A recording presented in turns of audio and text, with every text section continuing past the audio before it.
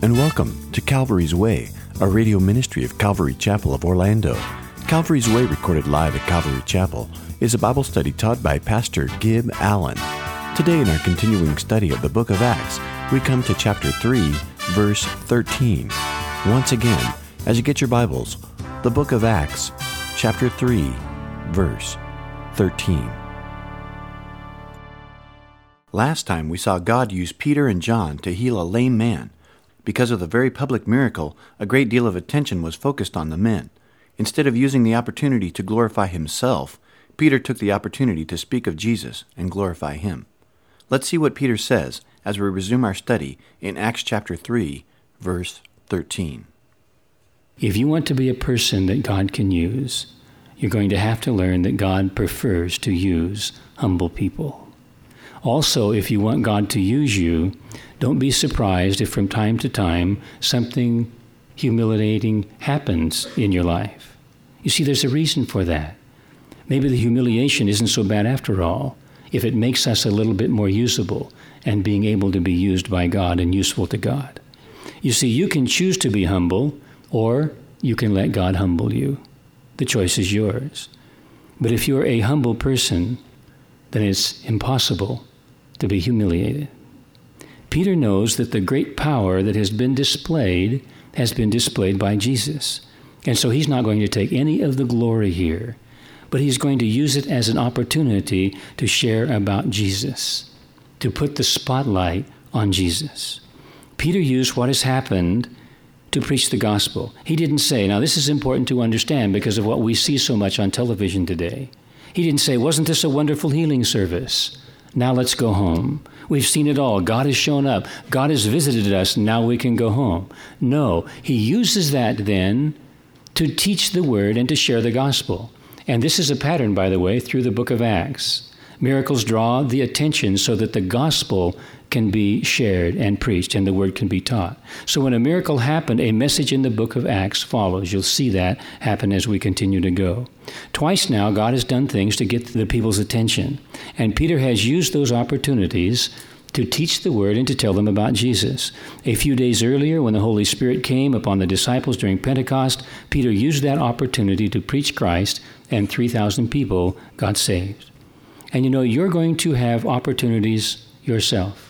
You'll have opportunities at home or at work or at school where people are going to be amazed about certain things.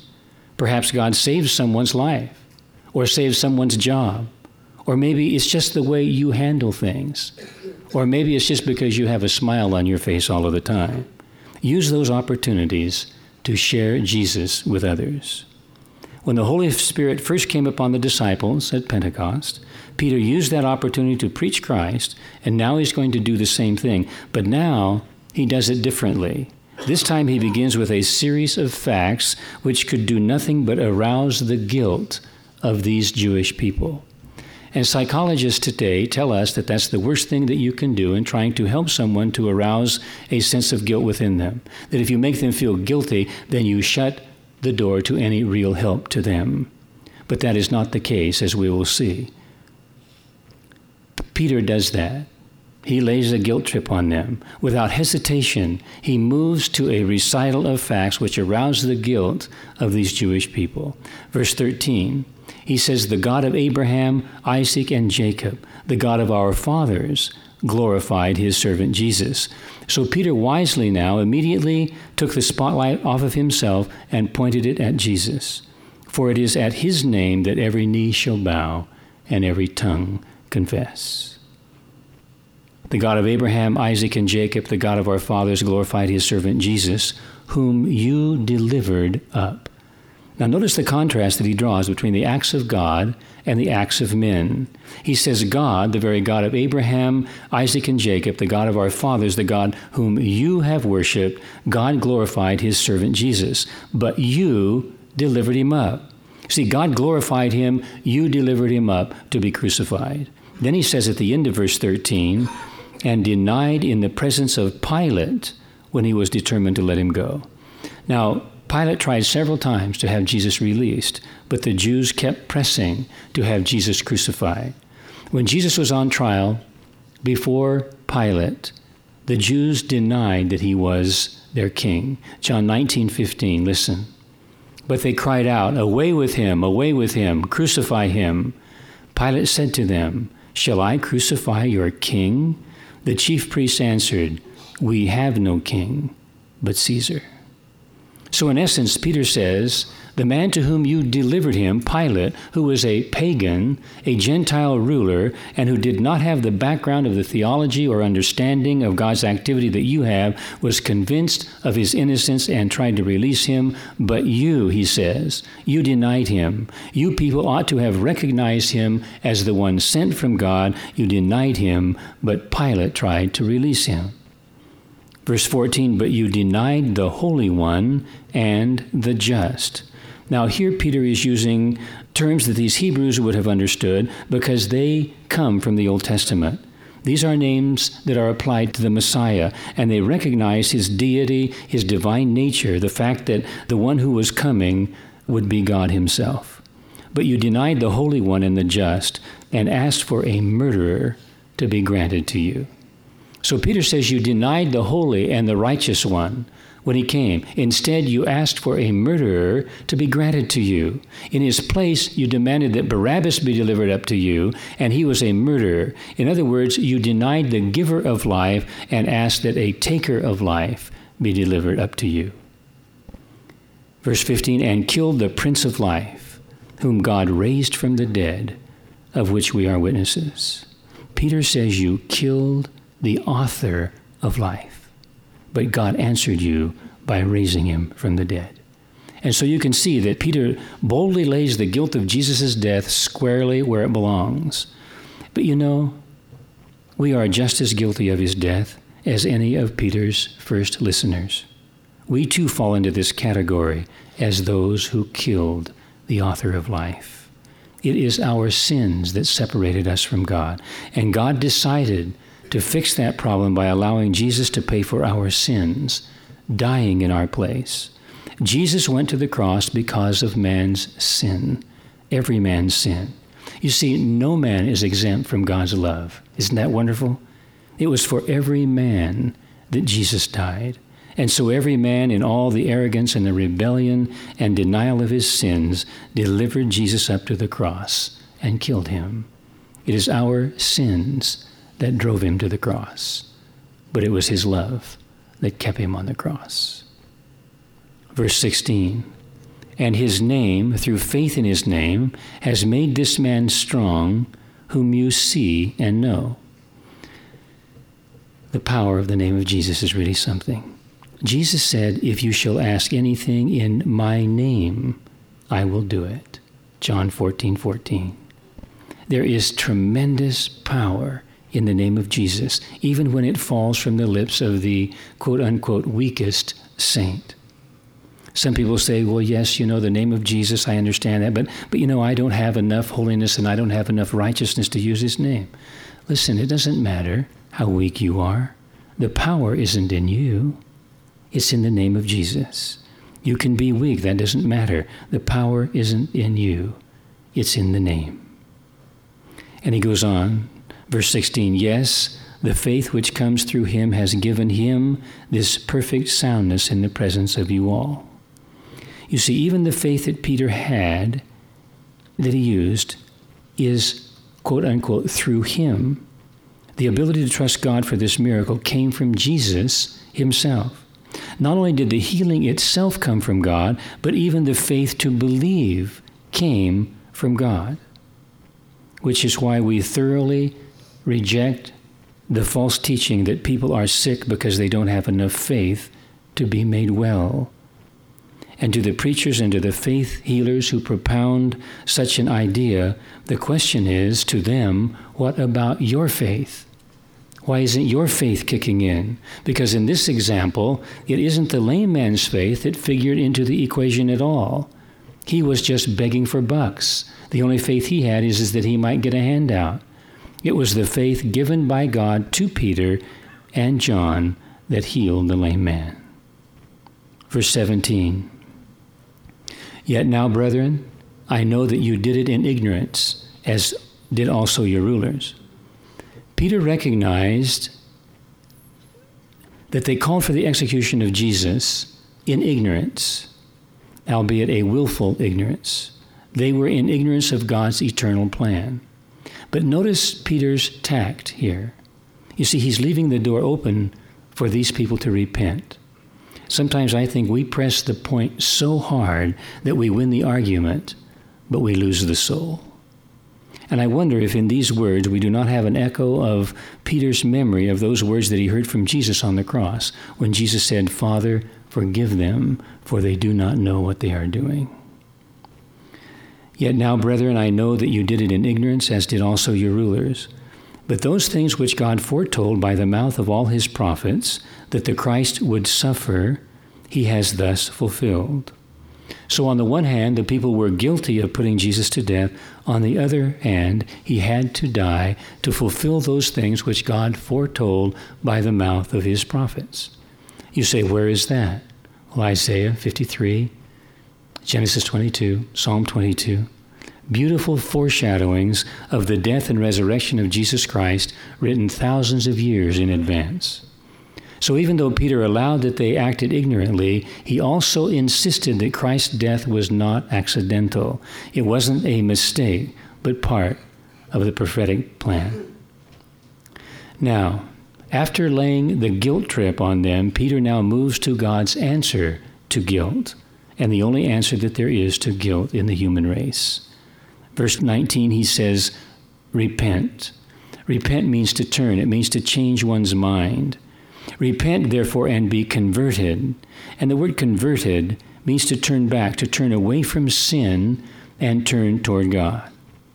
Now, maybe you've been struggling this morning as I've been talking about these people denying Jesus Christ. Listen, Peter doesn't leave the people in this condition of guilt. He shows them the way out. And you too can turn toward God no matter how many times you've turned away from him. Repent, therefore, and be converted, that your sins may be blotted out. Blotted out has the idea of wiping ink off of a document. Ink in the ancient world had no acid content, so it wouldn't bite the paper. And it could almost always be wiped off with a damp cloth. Peter is saying that God will wipe away our record of sin just like that. Repent, therefore, and be converted, that your sins may be blotted out, so that times of refreshing may come from the presence of the Lord. Now that is what it's like to have your sins forgiven and blotted out. It's refreshing. It is refreshing. Listen to King David. He talks about the joy of forgiveness. This is Psalm 32. Listen to what he says. He says, "Oh, what joy for those whose rebellion is forgiven, whose sin is put out of sight. Yes, what joy for those whose record the Lord has cleared of sin, whose lives are lived in complete honesty. When I refused to confess my sin, I was weak and miserable, and I groaned all the day long. Day and night your hand of discipline was heavy on me. My strength evaporated like water in the summer heat. Finally, I confessed all my sins to you and stopped trying to hide them. I said to myself, I will confess my rebellion to the Lord, and you forgave me. All my guilt is gone." To have your sins forgiven, to have all of your guilt taken away, is refreshing. So Peter says, repent, therefore, and be converted, that your sins may be blotted out, so that the times of refreshing may come from the presence of the Lord. Now, it is refreshing to have your sins blotted out, but that really isn't what Peter's referring to here.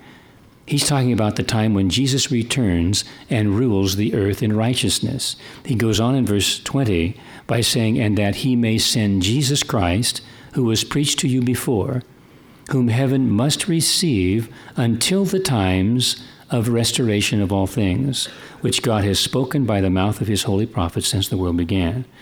Now, on this one scripture, in verse 21, a whole doctrine has been developed of the final restoration of all things. It's that the final restoration of all things will take place when Satan finally kneels down and confesses his guilt and is brought in again as a child of God, and God has finally restored everybody and everything, all sinners, everybody will be saved. This particular heresy is based upon that one verse. But you see, this is not referring to the restoration of the wicked at some future date, and it's obvious by the fact that he says, which God has spoken by the mouth of all of his holy prophets since the world began. That has never been prophesied, that Satan would bow down and that there would be a restoration of the wicked. The restoration of all things is simply another term for the future reign of Jesus Christ. It is the millennial kingdom. Jesus came, Jesus left, and Jesus is coming again. And when he does, it will be vastly different. He's not going to come to die for people's sins. He's going to come to judge sin and to restore all things. Verse 22, for Moses truly said to the fathers, the Lord your God will raise up for you a prophet like me from your brethren. Him you shall hear in all things, whatever he says to you.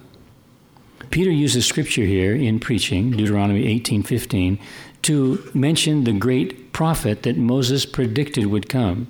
Now the Jews of Peter's day were aware of the prophecy of Moses in Deuteronomy 18, but some thought that the prophet would be someone different than the Messiah.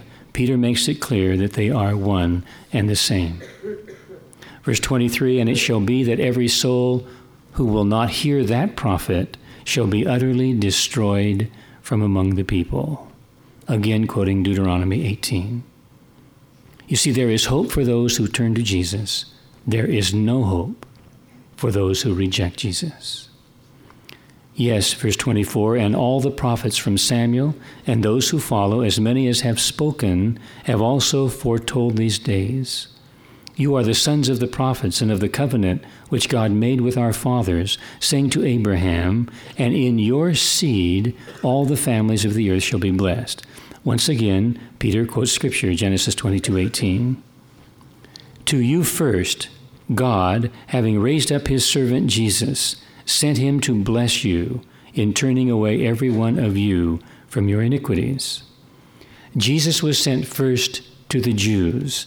They had the privilege of the Messiah coming from them and being sent to them. Later, the gospel would spread out to the Gentiles of the world. Now, we need to realize that at this point, Peter is just a street preacher, isn't he? I mean, that's all he's done so far. He's just preaching on the street corner. But what an incredible handle he has on the Word of God. Peter quotes here from Genesis, Deuteronomy, 1 Samuel, to those who had gathered on Solomon's porch. And if you want to be used by the Lord, learn the Word. Study the Word. The study of Scripture is a lifelong discipline and an eternal delight. It's pleasurable. It's fascinating. It's stimulating. So take notes. Write in the margins of your Bible. Do whatever it takes to help you remember to become thoroughly familiar with the Scriptures. If you do, your heart will be filled and your mind stimulated and enlightened, but like Peter, you will be used by the Lord time after time. Now, what is Peter saying here? He's saying to these Jewish people, he's saying, your Bible, Jewish nation, your Old Testament is chock full of prophecies and predictions of what this person would be like, who he would be, so you could identify him. So you have absolutely no excuse. Remember, Jesus said at one point to them in John 5:39, he said, you search the Scriptures, for in them you think you have eternal life. And these are they which testify of me, but you are not willing to come to me so that you might have life. Here they were with their scrolls. They actually bowed down to their scrolls. They were kissing them in the synagogue services. They were unrolling them and reading from them with their hands uplifted. They loved the Word, but they neglected the Word of God in Christ. The very one that the Bible spoke about, they rejected and neglected, and there was no excuse. You see, theirs wasn't an intellectual problem. Theirs wasn't a philosophical or theological problem. It was a moral problem. He said, you need to repent. You need to turn. And the message is exactly the same for us today in verse 19. Repent, therefore, and be converted. There are many people in churches every Sunday of the year who have come to church, but who have not come to Christ. They have never repented of their sins. The thinking of many people is this: I'm a good person. Good people go to church, and so I'll go to church. Well, it's only when that good person realizes, I am not a good person. In my own goodness, I am nothing. I have no inherent goodness that's good enough to get me into heaven. And there's a sorrow for sin. There is a humility. That will cause that person to repent. There is nobody in heaven who has not repented. That means that you take a U-turn on the road of life. You realize, I need God. I need the salvation that comes through Jesus Christ. The message of Jeremiah, of Ezekiel, of Joel, of Amos, of Jonah, the message of John the Baptist, the message of Jesus Christ, the message of Peter, the messages of Paul, all include repentance. That is the message of the Bible. If you have not repented, you will never go to heaven. You must be born again. Now, there are some things in our lives that are optional. For instance, when we go to the store to buy a shirt, then we can choose any color that we want to. It's the same thing when you go out to eat. I mean, you can choose to eat at a cafeteria or you can go to an expensive restaurant. Life is filled with 1,000 daily options, but there are some choices in life that are not optional. One of them is this mandate from heaven that I repent of my sin and I ask God to save me, that I be converted. That is not optional. The history books describe the terrible flood which destroyed Galveston, Texas in 1900. What happened was this: the federal government sent a warning to Galveston saying a great storm is coming. Flee for your lives. Find a refuge in the mainland. Leave. Well, at that time, a long iron bridge connected the city from the mainland, and a very few left the city over that bridge. But the majority of the city went outdoors, and they looked up in the sky, and there wasn't a cloud to be found, and the ocean was calm and serene. The people went back to work and about their business. The federal government sent them warning from the Weather Bureau, not once or twice, but time and time again, saying there is a great storm coming. You must flee for your lives. And the people went out and they looked at the sky, which was still blue, and the ocean was calm and peaceful. Well, early one morning, a woman awakened her husband to tell him that the wind was beginning to blow and that the rain was beginning to fall. And he got up and he checked the windows. And the rain became a deluge, and the wind became a hurricane, and great tidal waves swept over the islands endlessly. For months, they picked up dead bodies. The entire city was destroyed. There are some things in life that are not optional. Our mandate from the Lord to repent is exactly like that. You see, a time of vast judgment is coming upon this world. Listen to what Peter said again in verses 19 through 21. Repent, therefore, and be converted, that your sins may be blotted out, so that the times of refreshing may come from the presence of the Lord, and that he may send Jesus Christ, who was preached to you before, whom heaven must receive until the times of restoration of all things, which God has spoken by the mouth of his holy prophets since the world began. A vast judgment is coming upon this world. You see, death is not to reign in this earth forever. Sin is not always to be present in the sight of God. There will not always be age, sickness, disease, darkness, violence, terror, iniquity, transgressions, murder, and blood. There will be a time when God will purge the earth and the heavens of all that hurts and destroys and offends. God is going to create new heavens and a new earth in which righteousness will dwell. And Peter says, in the light of the great judgment day of Almighty God, in view of the great consummation of the age and the restoration of all things, we must repent and we must turn and we must be converted. We have no choice in that. We face death and the judgment bar of God Almighty. Now, the Sermon on the Mount, which we read earlier this morning in our scripture reading, ends describing a man who built his house upon the sand. The rains fell, the winds hammered, the floods enveloped, and the house was destroyed. Another man built his house upon the rock. The same rains fell, the same floods rose, the same winds blew, but that house stood because it was built upon a rock. Now, why would a man build his house in the path of a flood and a storm? Because there is no other way to build our house. All of us build our houses and live our lives in the path of the storm before the judgment day of God Almighty. We live in this world that is ridden with disease and age and death, and we must prepare for death and dying. We must prepare for that great day when we stand before God. And Peter tells us that the way to do that is by repenting of our sins and being converted. That means that I have to be willing to say, I admit that I am a sinner, and I am willing to turn my life away from sin and over to Jesus Christ. By faith, I will receive him as my Savior and my Lord. I will take a U-turn in life's road. I do a 180. I have done that. Have you done that? Have you been born again? Are you absolutely sure? You can know for sure. But it takes an act of faith. It takes a willingness to receive Jesus Christ in your heart as your personal Lord and Savior. May it be so in all of your lives.